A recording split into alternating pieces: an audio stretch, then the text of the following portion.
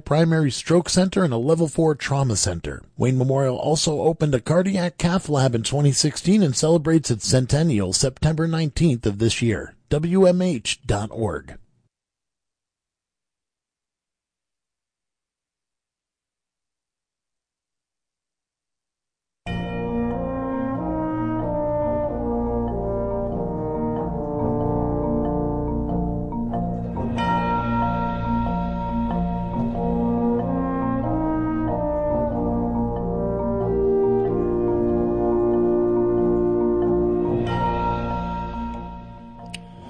It's 7 p.m., so let's talk vets. This program is produced by Vets for Vets, and I'm your host, Staff Sergeant Doug Sandberg, USAF, 1968 to 1972, reporting as ordered. Our mission is simple, to provide news, entertainment, and information of particular interest to area veterans and active service members and their families. And March is Women's History Month, so tonight's Ladies' Night here on Let's Talk Vets. We had the distinct honor to speak with two remarkable women who are making substantial contributions to our veterans, our military establishment, and our country. Both suffer from military-connected trauma, but as you'll see in very different ways, and as you'll hear, these ladies have resolved to put their personal struggles aside to help others. Psychology Today defines trauma as the experience of severe psychological distress following any terrible or life-threatening event. Sufferers may develop emotional disturbances such as extreme anxiety, anger, sadness, survivor's guilt, and of course PTSD, now referred to commonly as PTSI, post-traumatic stress injury. And most of us are familiar with that. We've heard it enough. This condition is now commonly called post-traumatic stress injury in recognition that it is truly an injury. Regardless of what you call it, this condition has many lingering effects. PTSI is not exclusively for those who have experienced the horrors of combat. No, as you'll hear, the causes of PTSI are many, and the effects are far-reaching. Karen Morris is a New York State licensed psychoanalyst practicing in Narrowsburg. She specializes in trauma and helping veterans suffering from PTSI find new purpose in life and meaningful, productive lives. Janelle Marino Mendez is chairwoman and CEO of Military Sexual Trauma Movement. Her mission is to give voice to the victims of military sexual trauma, and while she's at it, to raise public awareness. But first, here are your notable dates in March.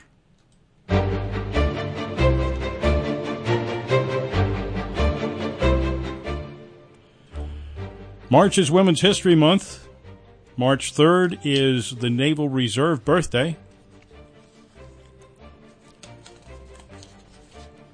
March 13th is Canine Veterans Day. This date set aside as the official birthday of the United States Canine Corps and a day to honor their service. March 25th is Medal of Honor Day, and that is a day, of course, to honor the heroism and sacrifices of Medal of Honor recipients in the United States. And March 29th is Vietnam Veterans Day, a national day to recognize and honor veterans who served in the military during the Vietnam War.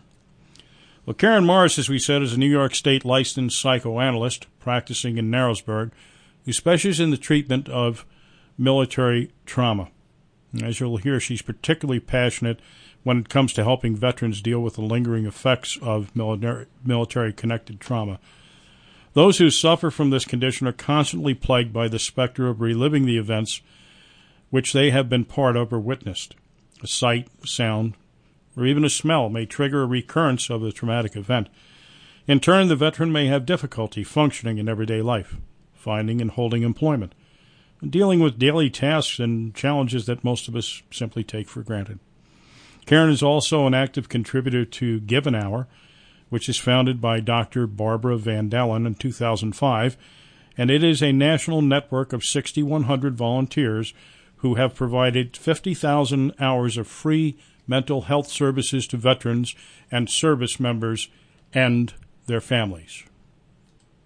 Speaking this morning with Karen Morris, you're a licensed mental health professional currently practicing here in Narrowsburg. Give us an overview about your work and your mission as it pertains to veterans. Well, I am a New York State licensed psychoanalyst, which is a very individual form of psychotherapy in a confidential setting. And as such, I've dedicated 1 hour a week for a year at a time to work with a veteran or veterans' family members for free psychotherapy for 1 year as a provider for a given hour. Is there any particular clinical area that you specialize in? One of my specializations is in working with people with war trauma or natural catastrophes. I am a specialization in trauma. So how did you come to delve into veterans issues and to specialize in that area? Well, that is a very personal story. Before I was a psychoanalyst, while I was in training many years ago, I was married to a veteran of a foreign war. And then when I first met this man, I did not know that this was part of his history. It had been 20 years earlier in his life, and it was something that he had never shared with me. So this lovely person that I fell in love with turned out to have been a veteran. He was an Iranian, and when he was 20 years old, his country was invaded by Iraq. And during that invasion, he saw what was happening. Cities were being blown up all around him. And as a 20-year-old, he decided to get away, went to the airport and got on a plane that was going to Europe. And before the plane took off, soldiers came onto the plane and took all the young men off. Very emotional experience for me, finding out about this part of his life. So he was conscripted into the army. I did not know about this until within a month of our marriage, his personality completely changed. I had no idea about what was happening. It became very dangerous for me. So this was like a completely unknown person. And about 6 months in, it started to become very, very clear that something was horribly wrong. But I had no idea what was happening to him or to myself. So I was in training, and one of my supervisors saw that I was under incredible stress but didn't understand it. And he said, like, what's wrong? Something's wrong. And I just told him one story, and he said, oh, my God, it sounds like your husband is something very wrong. Well, I didn't find out what that wrong was until one night I had a nightmare. And in the nightmare, I was in a trench, and just unimaginable things were happening in the trench. And I woke up screaming, and he was lying next to me and told me at that moment that he thought I was an Iraqi soldier with a gun to his head. I didn't know, where was that coming from? And in the morning, when I told him the full dream, he told me that when he was a soldier in Iran on the Iraqi border, that exact thing that happened to me in the dream had happened to him. So it was PTSI, correct? Yes. Well, that's a rough awakening Right. for you.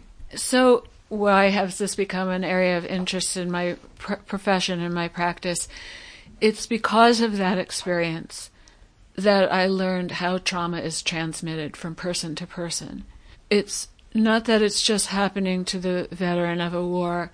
It's imploding in the person constantly, and it's being broadcast to family members, to friends, to loved ones, and to the whole society eventually. Well, it can also affect first responders and people that see and witness horrific things, right? Absolutely, yes. Because it's basically, correct me if I'm wrong, but I've concluded that it's the inability of the mind and the conscience to reconcile. That's correct. So this has to be transmitted somehow, because we can't turn it into information that's going to help us in the moment. We can't necessarily calm ourselves down when our nervous system's been completely flooded with adrenaline that can't be processed. So it becomes a very toxic situation for the individual. When we spoke initially, you donate your time and talent to an organization called Give an Hour. So what's this group's mission, and when and how was this organization founded? Well, Given Hour was founded in 2005. Its mission is to develop a sustainable national network of volunteers capable of responding to both acute and chronic conditions that arise in our society and our families. We are currently focused on meeting mental health needs among the military and veteran community by providing free, accessible, and fully confidential counseling services to service members, veterans, and their families and their communities through our network of volunteer mental health professionals. We're also working to change the culture of mental health in this country through our campaign to change direction. So how many professionals in this area are involved with Given Hour? Well, it's interesting what designates an area, because we have the internet now that we can meet with individuals on over. So I don't know how many in this region, but there are Given Hour professionals available in every state. So these resources are available 24 hours a day? I mean, is there a hotline type service of sorts? It's not a hotline, but there is a website if you're looking for services and to connect with a professional. These are all licensed professionals. There are, I think, around 8,000 licensed professionals now around the country and have already provided over 300,000 hours of free services. So should someone call me and want to arrange a consultation, my commitment is to weekly or twice weekly in private psychotherapy for at least a minimum of a year. I make that commitment. So this isn't going to get cut off because we run out of time or funding or anything like that. If someone is looking for that service, all they need to do is go to www.givenhour.org, and there's all kinds of information on there, and there's a listing of available therapists, for however many you'd see then are available in the region, or it can do some kind of Skyping or telephone service. One of the common questions I hear after they're separated from military service, what is my purpose now? So where do you start? Well, I start wherever the person is at.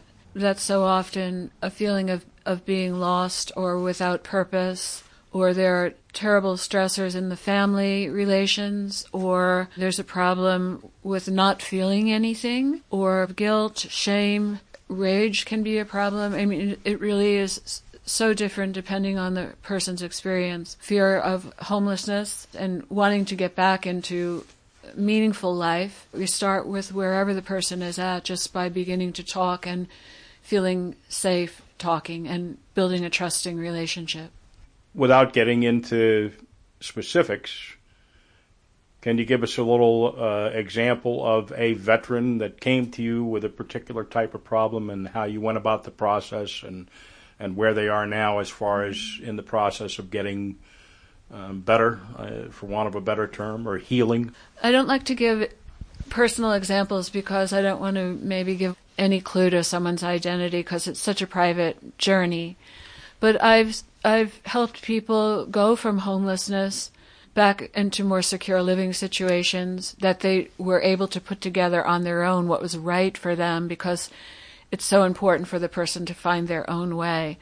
And I think that everybody wants to know there's help out there, but there's also a part of us that doesn't really want to be helped. That's what's so special about speaking on a one-to-one basis, is that you're really there by your own volition, and you can talk about wanting help and not wanting help at the same time, because it is a conflict. We do need to feel like we have our own volition and putting our lives back together, but we also always need help. Well, I think once I decide that I want help, now the onus is going to be on me, and I'm going to have some responsibility, and maybe that's a little scary also. Yeah, that is. So the military does a really good job getting folks in and preparing them. The basic training model, we're going to get everybody to a basic level, and then we're going to build you up as a unit. And once you get built up as a unit, then you're part of something. You have an identity that you didn't have before. Do you feel that if they did a better job transitioning out would help with some of these problems that these vets are facing? It is. It's the big paradox, because you've constructed a sort of an experiment in which you're getting everybody to be on the same page, where, in terms of my identity is that we're all in this together, and we need to rely on one another in order to build trust so that we have the best chance of survival. But it's not really true. I think that that's part of why it's so difficult for people to leave. It's easy to walk out, but it's our minds that we're not free, in a sense, because we haven't been free. In many ways, we give ourselves over in trust that this is going to be the best experience of my life, which is what I'm told. And there's so much to be gained by training also. If you hear Adam Driver, he talks so eloquently about his training as a Marine as being the best thing that ever happened to him in his life. And then he was injured before he was deployed, so he couldn't be deployed with his unit. And that was tremendously painful for him, that he couldn't go with them. He talks about this training as really having turned him into a more complete human being. It's difficult to leave that kind of conditioning when maybe the rest of you wasn't up to it. Well, and the other thing is, in the military, they tell you when you're supposed to eat, when you're supposed to get up, where you're supposed to be, what you're supposed to do. And I think it's especially problematic for young people coming from communities like this, rural communities, where if I'm not college-bound, there's not a lot of opportunity for me. And I go to the recruiter's office, and the recruiters are salesmen, saleswomen, and they sell me on a concept which works out for some people, doesn't work out for others. But I may get in and be trained in something that's not translatable to the civilian world, right? Mm-hmm. Like an artillery person, or a tank driver, or underwater demolition, which that may be translatable in some degree. But now when I get out, where do I start? I think that can be a real shock, having to put myself on a schedule and having personal responsibility. Right. I think it's the biggest tragedy in our life that we feel that there isn't much to life to engage us. And that's why I think the military can seem like a very appealing thing to young people who aren't really on a course, because it's the direction is set for you. We're going to give you this skill, and it's a very high-level skill. Right. And aren't you going to be fortunate when you get out of here to have this skill? But if it's not a skill that was attuned to who you are as a person, or you're going to leave there and you're going to be bereft.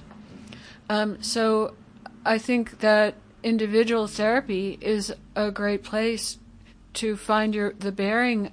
What path do I want to take? Does my desire really live? I don't want to be a mechanic. I don't want to be an underwater detonation specialist. It doesn't apply to my life. Where am I headed? Where do I want to go? Where's my passion? Where's my passion? Right. And that's a real discovery. That's a road of discovery. And that's what individual psychotherapy is really, I think, can be a gift to oneself. Kind of like a line from the Eagles song, Hotel California. You can check out any time you want, but you can never leave. How do you feel about the availability of folks like yourself, or services like you provide, in the Wayne Pike area and of course over here on this side of the river in Sullivan County? I mean, are there enough of you folks to go around to meet the need? There's definitely not enough to meet the need, because we're talking about millions of people. The data is that 3 million vets, that for each veteran, 10 people have been impacted by the transmission of trauma, if we can put it that way. So that's 30 million people now. And that's a humongous part of the population. I have my one story. about not understanding what was happening to me, and it completely turned my life upside down until I realized that there was just so much of my heart and my emotional life involved that it became a passion to try to help people, because I first wanted to help the person I loved. Well, that's what the Campaign for Change is about. It's about really knowing the signs so that we can respond without getting our lives turned upside down like I did, that we can respond to the needs of the person who's really in a bad state without whole families getting destroyed, and without our society being so terribly affected by it. You know, it's a really compelling story. You know, you're telling about your personal experience. But I have to ask, if you didn't go through that, what would the depth of your understanding really be now? It would be nothing. I would have no way of understanding. I had to be in that trench. I had to be covered with the human remains of every person that he grew up with. These were 20 of his boyhood friends who were, the shell hit the trench that he was in. He survived it, but he was underneath the remains of 20 of his boyhood friends. They grew up together. And he was the one survivor. It's unimaginably deforming of the person. There's no way I could know anything about what that's like, except that it was transmitted to me and I dreamed it. So I woke up screaming because I was being pelted with those remains. Now there's nothing in my life that would ever say that was my dream. I know it was not my dream, but I dreamed it. That's the transmission of trauma I'm talking about that is everywhere in the world today. So, in closing, what do you want to say to area vets that may be listening to this program, or caretakers or relatives, people that care about vets that are having problems? What do you want to tell them? First, I always feel like I want to say I'm sorry to people for sharing that story because it's so horrible. And I would never want anyone to feel traumatized by sharing a story. And we all know how easily people can be re-traumatized. But I say it because I hope that people will get help, the help that's out there. And Given Hour is an incredible resource. If you just go to that website, you'll be able to find someone who is available, who is willing and ready and able to volunteer their services to you. So no matter where you are, you can go to that website and they will drill down to see where you are and what's available in that area, right? Oh, you can do the drilling yourself. You'll find people right there, and the phone numbers are there and the contact information is there. Okay, so what was that website again? It's www.giveanhour.org. Karen Morrison, how do folks get in touch with you here in Narrowsburg if they want to talk to you? I can be found on Psychology Today's website, or you can go to my website, which is www.karenmorristherapist.com. I'm in Narrowsburg, New York, and I do have opening now for a veteran in my practice, so I'll be happy to hear from someone. Well, thank you very much. Thank you so much.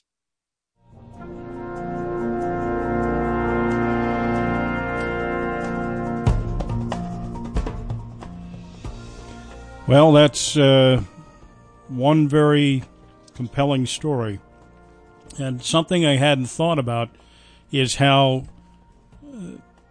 that trauma is not owned only by the person who suffered it. It transmits to the people around, and we thank Karen for that story tonight. You're listening to WJFF Jeffersonville, and the show is Let's Talk Vets. Moving right along, military sexual trauma is a big issue that many folks would rather not discuss. According to a recent Pentagon report based on a 2018 anonymous DoD survey, about 20,500 U.S. service members, 13,000 men, 13,000 women, 7,500 men were victims of sexual assault while serving. More troubling is the fact that many still do not report the incidents for fear of retaliation by senior ranking members of their units.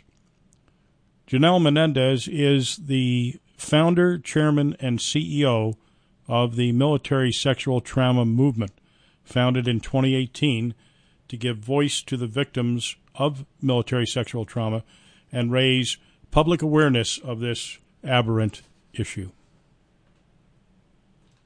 Please join me in welcoming Janelle Marina Mendez, who is the CEO and chairwoman of the Military Sexual Trauma Movement.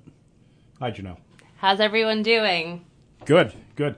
This is an organization and a topic that hasn't gotten a lot of press and hasn't been on the forefront of a lot of people or a lot of organizations, government organizations either. So why did you feel compelled to form this organization? Okay, so I myself am a survivor of military sexual trauma. So during my time on active duty, I went through a series of sexual violence at the age of 17 years old. And when I came out of the military, I didn't have any resources available to help me get through the challenges that I was facing. And then as a result, over the years, I was diagnosed by the VA with PTSD. And I started seeking treatment in 2018. I miscarried halfway through a pregnancy. And when that happened, the PTSD episode I had was so severe. It was a PTSD episode on steroids. And what I realized was that we don't talk about what PTSD due to MST, which is military sexual trauma, what that experience is like, and then what it's like for women specifically, because when I was going through that, I was going through a PTSD episode, but because of how far I was in the pregnancy, I went through postpartum depression. It made it so profound that it felt like I was, 18 years old going through my first PTSD episode all over again. And my emotional well-being was so damaged. Nothing is being done to change this for, the service members that are coming next. And I was frustrated and angry that elected officials are ignoring this. The Department of Defense is ignoring it. The general public has no idea what's going on. And I started really educating myself. And when I looked at the statistics, I was like, this is a crisis and no one is standing up to address it. And part of what I realized was that no one who was going through the experiences was communicating it in a way that would captivate an audience and inspire them to jump into action. So I had decided that I was come out and start talking about my experience publicly in hopes that it would inspire others. And that's exactly what happened. Okay, so give our listeners a 10,000-foot general overview of what your mission is. Our mission is to enact the Military Sexual Trauma Victims Bill of Rights. We're lobbying Congress to do that. Essentially, what we want is the implementation of those policies would protect the social welfare of active duty service members and veterans by implementing legislation that would create these universal standards across the military as well as within the veteran community. When a veteran has experienced military sexual trauma, they're 10 times more likely to develop substance abuse or addiction issues. And a veteran who has a history of military sexual trauma in their medical file is 70% more likely to commit suicide than a veteran who has not experienced that. So there's legislation that needs to be put in place that prevents those outcomes from happening. And right now, we don't have that, with the exception of New York State, because we just passed some laws in New York State. How do you feel your efforts have changed the culture of the VA, or for that matter, the military in general, in the areas of, to mention a few, underrepresentation, lack of women's services, general invisibility, infrastructure, organizational and facilities recognition, etc.? Well, some of the key moments that I think we've really had since we debuted over the last year, our communication scaled to 3 million people across the United States. And that was from survivors literally just sharing content, sharing stories, and really just getting that momentum going. As a result of that happening, we were able to achieve a lot of opportunity. And because of the public interest in the conversations happening in the military community, public officials started to listen and engage with us in a way that they haven't done before. And one of the key things too that has happened in New York, and that also happened on the federal level, there is a Women's Veterans Day. Like, that didn't exist prior to last year. Do you think that the recognition is because you shine the light of day and some of these people feel now we have to do something? Yeah, well, that's kind of what happens. If you look at American history since the inception of America, you look at people like Harriet Tubman or Frederick Douglass or Diane Nash or Martin Luther King, Sojourner Truth, like, those are very iconic people. They literally started movements based on taking a strong stance to disrupt the establishment until they listen. And I think that is what inspires me to stand up for my community. So on your Facebook page, you listed some major challenges that you had in 2019. Yeah. So I'm going to just mention them, and you can just comment briefly on each one, please. Managing disabilities. So our movement obviously attracts the affected community. So what happens is, not only do I have severe disabilities, but the entire movement has severe disabilities, constantly dealing with triggers. I remember, doing the Women's March, and that morning when I woke up, I was so triggered. Like, I was terrified. I was like, I'm about to tell people what I've gone through, and I'm starting to have flashbacks. And now I'm like, I have to go there. I have to go through with this. I have to speak up for my community. I was literally having a full-blown PTSD episode flare up, and I had to manage that the entire day to execute what I needed to execute. And that became the most iconic moment for the movement, because that's what inspired the Restoration of Honor Act to get approved in New York State. Because the other thing is, when a lot of times when people do have PTSD, they have problems with interpersonal relationships. That's like one of the key struggles. So what happens is, when you have an entire community that has the same struggle going on, if people are not in treatment, it has an adverse outcome, because someone is only able to think for themselves and their fight or flight goes off, and they can't understand how their actions could be harmful to all the people they're connected with. I see, volunteers, and they're doing their efforts. They're working really hard on themselves. They're having progress with the movement. They're in therapy, and I see the healing process happen. And then I see other people who have come in where they're unhealthy and they're not managing their disabilities, and they harm everyone else around them. But they don't have the capacity or the awareness to understand.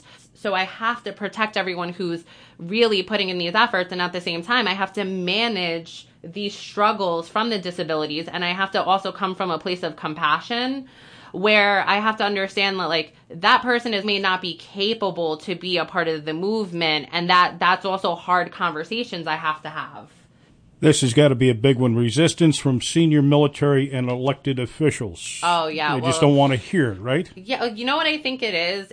There's still a fight for equal rights, right? We have not achieved the ideal. And I think a lot of what happens is there's this mindset, men are superior to women. So if you're going into the military and you're a female, you should expect to have sexual violence. Or if you are a male and you're not macho, or you're not assertive, or you don't fit this ideal of what it means to be someone in the military, then, like, you should expect to experience sexual violence. There's no reason that internal violence should be happening within an organization. But when you have an organization that is designed to protect the interest of one party and harm anything that's coming in its way, obviously that organization is going to have struggle with internal violence. So there is a mindset with senior leaders that this is the only way it could be. When the people within the movement and myself have gone to senior leaders and spoken to them about these obstacles, they just don't want to hear it. They'll give lip service, and it will be conversations of, oh, we're working on it. We have this SHARP program.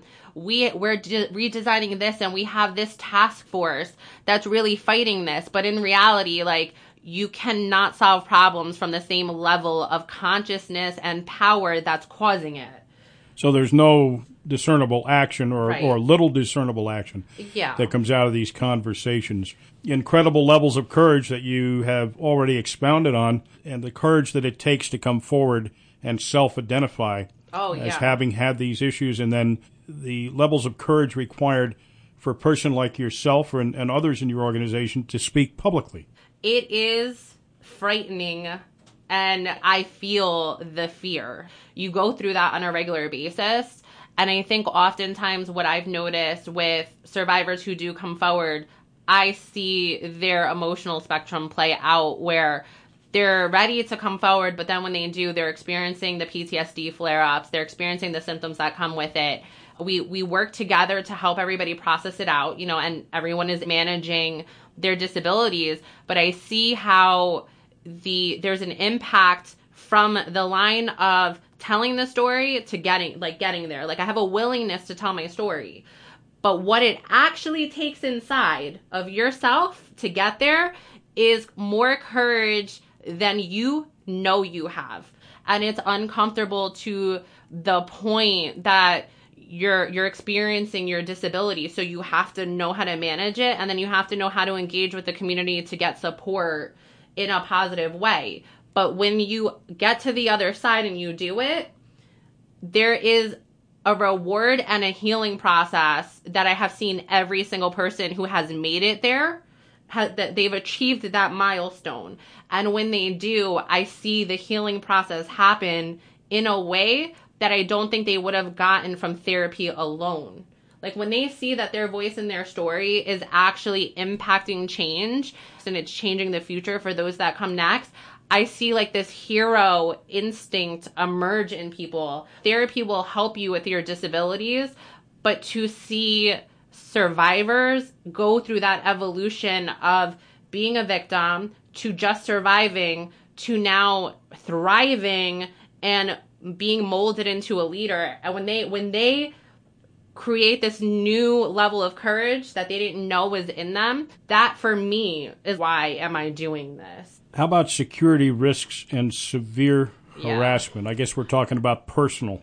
Well, yeah, so that definitely happens. I've gotten death threats. I've gotten serious threats of violence for speaking out. And it's not only been me, it's been other survivors who have spoken out, but it's been like the figureheads, the key people who are constantly speaking out and that are representing the movement across the country.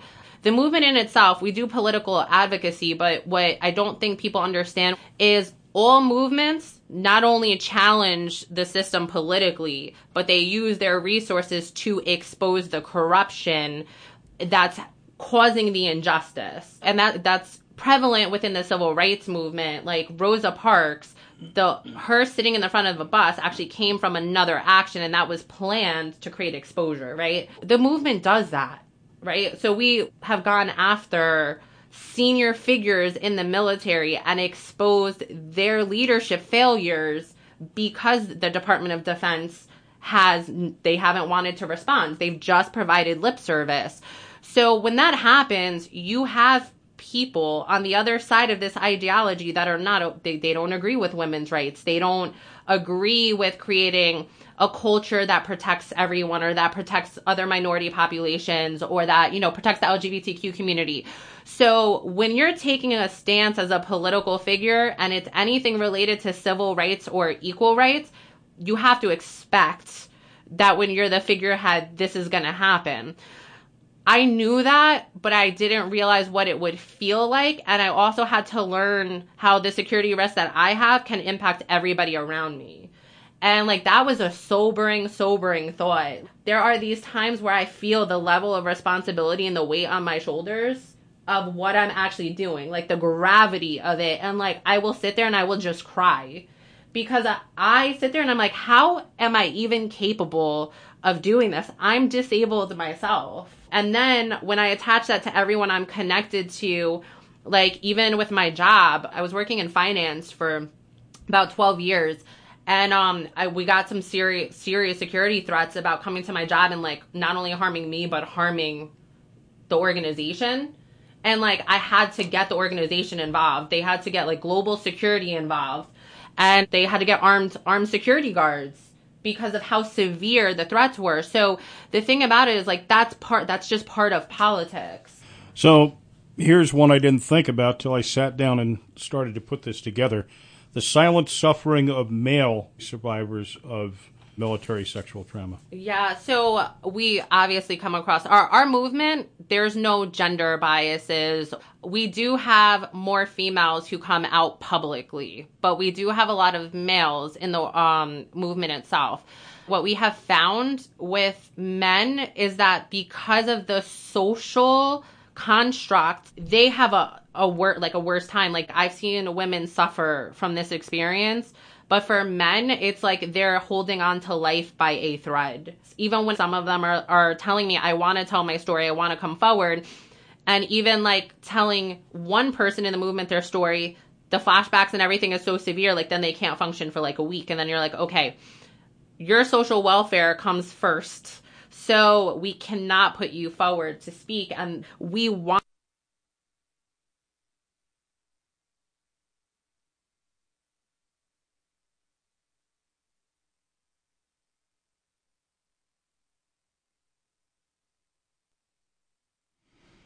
Okay. Not sure what happened there, but we lost part of our interview. So stay with us as we'll continue here in a moment.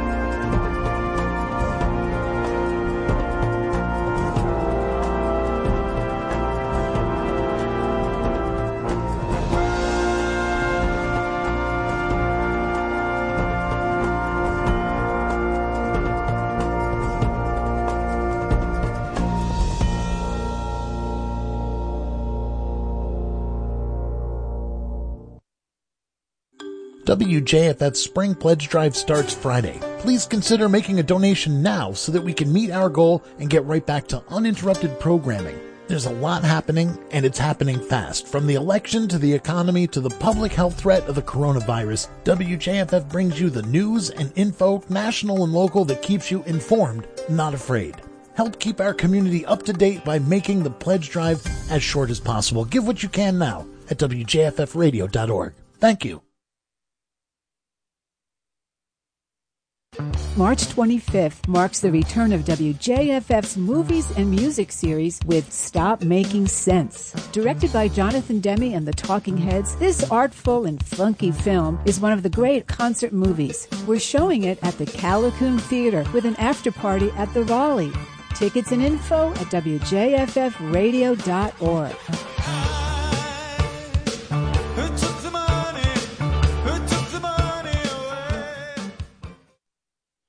And you're listening to Let's Talk Vets here on WJFF. And unfortunately, we had a lapse in audio, that recording. We're not sure what happened, but we're going to forge ahead. Listen, we want to tell you about a couple of online courses that are sponsored by the Chester Public Library for women. They're hosting 2 educational webinars and a panel discussion. The goal is to provide accessible learning opportunities for women veterans. The webinars will focus on enhancing digital literacy skills and financial education. Now, the speaker and the facilitator is Sharon Bailey. She's a major USAF, and she'll present both the webinar sessions and moderate the panel discussion. She has worked as a military social worker, an educator, an academic counselor, a military life family counselor, and a clinician for the Department of Defense, and also for Veterans Affairs. And she is currently a Veterans Outreach Administrator for the PFC Joseph P. Dwyer Vet to Vet program at Bridges in Rockland County. So, you can register online. We'll tell you a little bit about that. The 2 courses are Financial Literacy, Making the Most of Your Military Resources, and the date is March 24th, 2020. The time 11 a.m. to 12 noon. The webinar ID is 526-298-319. And to register, go to zoom.us/join and register with the webinar ID that we just gave you.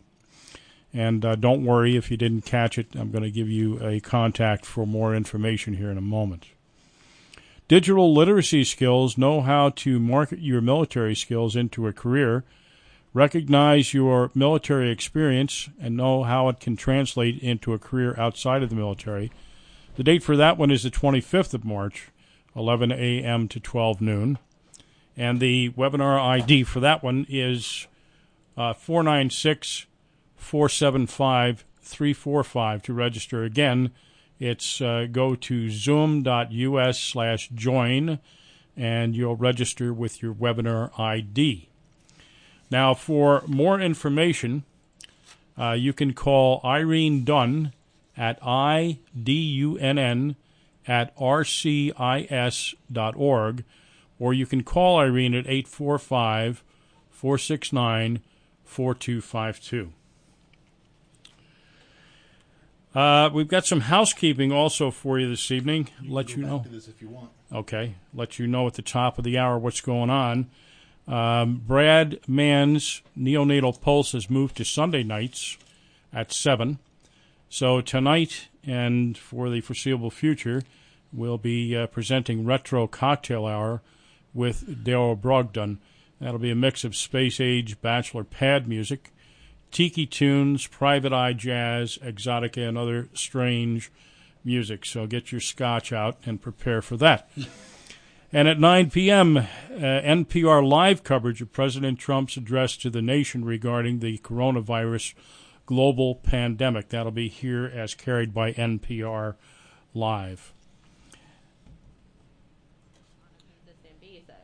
So once you made it to a certain level in finance, now there's universal federal standards, and there's a regulating body called FINRA. So that's what inspired our legislation for MIRA.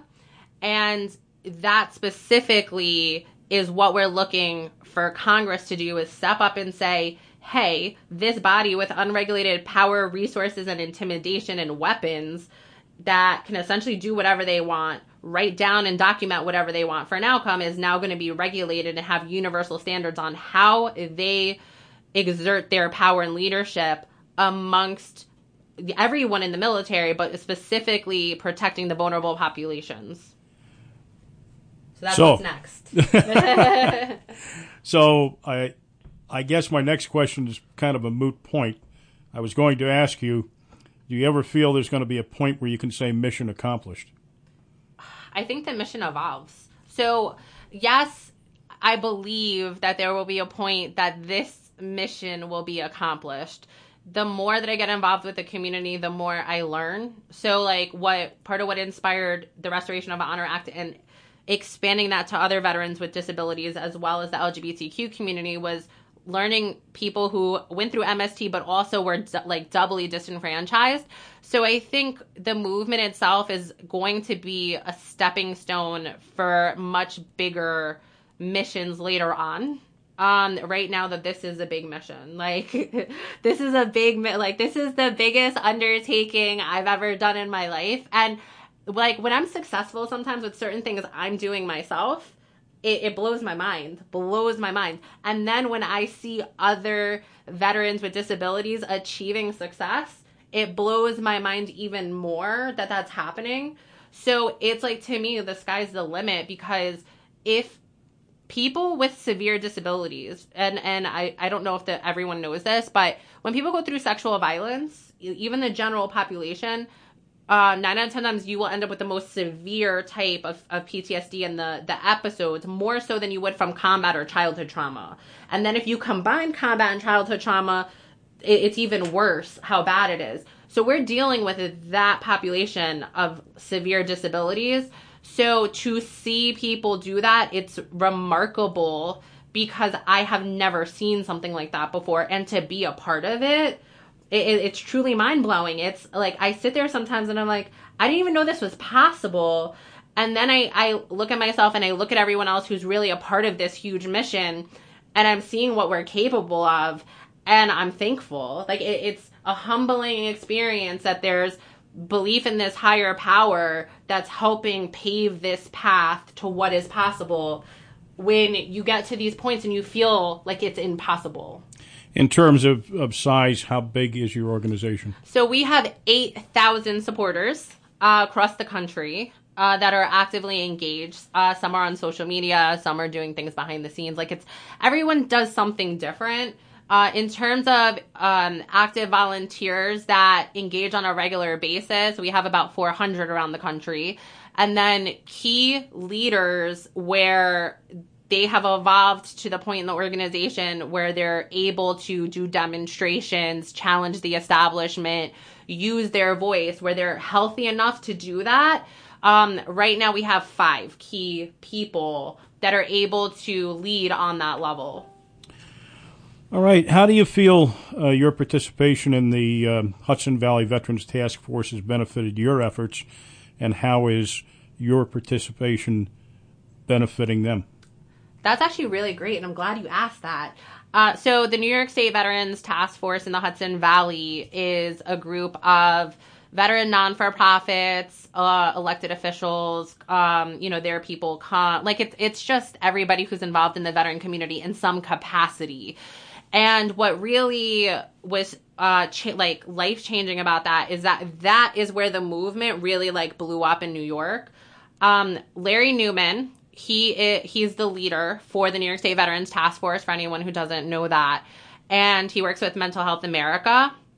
So what ended up happening was I went and I met with him at the request of Dee Dee Barrett.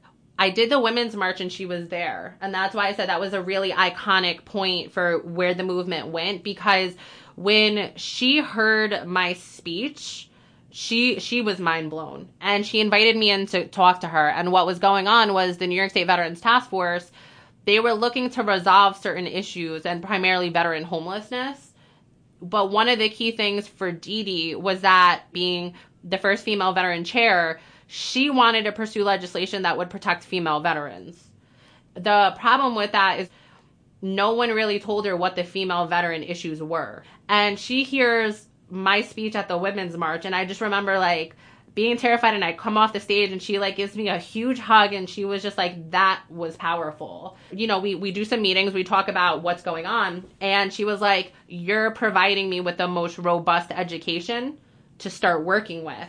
What I did was I gave her my medical files that are related to PTSD and military sexual trauma, because I wanted her to have an understanding of how it actually affects women. So, she needed an education, and that was the best way that I could give it to her, for her to see how we needed to structure this legislation. That was when she had told me to meet up with Larry. So Larry and I spoke, and we connected. And when we spoke about those issues at hand, and we're going over everything, and for him, he's like, I'm receiving an education right now. And you're talking about here's these two people who have a lot of influence in the veteran community in New York State. And both of them are telling me that my story and what I'm communicating to them is an education on what female veterans are experiencing that they had no idea about. So that was when Larry invited me to actually speak to the New York State Task Force, and it was a packed room. So I give a presentation and I tell my story along with what's actually happening to this disenfranchised community that's broken in silence, that is invisible. It was, about an hour long, and I get a standing ovation, and there was not a dry eye in that room, including me. And I just remember at the end, all of these veterans organizations were like, we want to sign on to this. We want to help you. We want to move this forward. And everyone went back to their own organizations. And when they went back to their organizations, MST was now on the radar. And because of that, other opportunities had come up, just like this opportunity. And other opportunities came up where now I was like traveling all across New York and going to all of these organizations, and then, working on putting this legislation forward in New York State, as well as now representing women veterans in a way that I don't think they've been represented before. So that was a major change where the movement benefited. In terms of the task force and how they've benefited, I think me coming and being as vulnerable and honest with my storyline, now these other organizations realize that there was challenges that were essentially inadvertently discriminating against women veterans, because what would happen a lot of times is for you to qualify for this housing benefit, you need to have an honorable discharge. Well, there's a 67% retaliation rate, meaning that all of them have OTHs, BCDs, or dishonorables. So the 70% who are most at risk for homelessness, you can't even help because they were retaliated against. And at the same time, your policy is inadvertently inhibiting you from actually helping the people you want to help. So I think I was able to come in and provide that education, and that the movement was able to work with all of these people to now say, okay, we need policy changes. So you provided a completely fresh perspective to a lot of folks. Well, it sounds to me like you're doing a great job at that. So I appreciate that. And I appreciate your time. So in closing thoughts, how can folks get together and help? You can go to the volunteer section of our website and you can sign up there to volunteer if you want to get actively engaged. So if you sign up, that's the first step. And then we'll work on an onboarding process and a screening process, because as I mentioned, this isn't for everyone. It's a political movement. So, there is a screening process that does go on. Well, but folks don't have to be directly, personally affected. No. They don't have to. They don't have to be. We're pretty open, but I will tell you that the people who generally stand up to volunteer have been affected. Okay. That's normally what happens. All right. A lot of times people who are maybe second or third generation separated, maybe a mom, a sibling, or someone like that, who's not directly affected, they generally will want to be on our newsletter. They'll be a supporter. They'll share content, or they'll donate. In terms of our website, though, our website has everything. So you can... What is that website? mstmovement.org is where you can go. And when you engage in the website, it has everything for you to educate yourself on what's happening and how to get involved. And also there's stories of what people have done already, and you can see who's already laid down the roadmap. And you're on Facebook, too. Right? Yes, we're on Facebook, the Military Sexual Trauma Movement. We're on Twitter under MST Movement. We're on Instagram under Military Sexual Trauma, because we couldn't put movement at the end. So, yeah, we're on everything. Your email? My email is janelle@mstmovement.org. And if people want to contact you by phone? My number is 914-703-7344. That's going to be the best place to get in contact. Thank you, Janelle. Thank you. Yeah, thank you for having me. It's been a pleasure. Yeah, I appreciate it. Thank you for the time.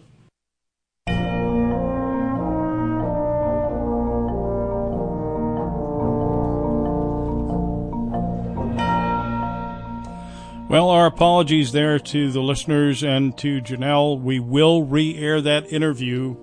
We'll let you know when that's going to happen. I'm going to try and do it later this month, so be aware of the promo messages to re-air that. We thank you again for your patience. Don't know what happened, but who says live radio isn't fascinating? A little like showing up for midnight chow and to have the lights go out about the time you get your eggs.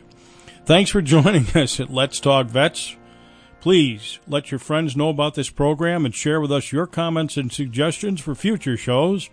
Also, send us upcoming events so that we may get them on the air, both in our normal public affairs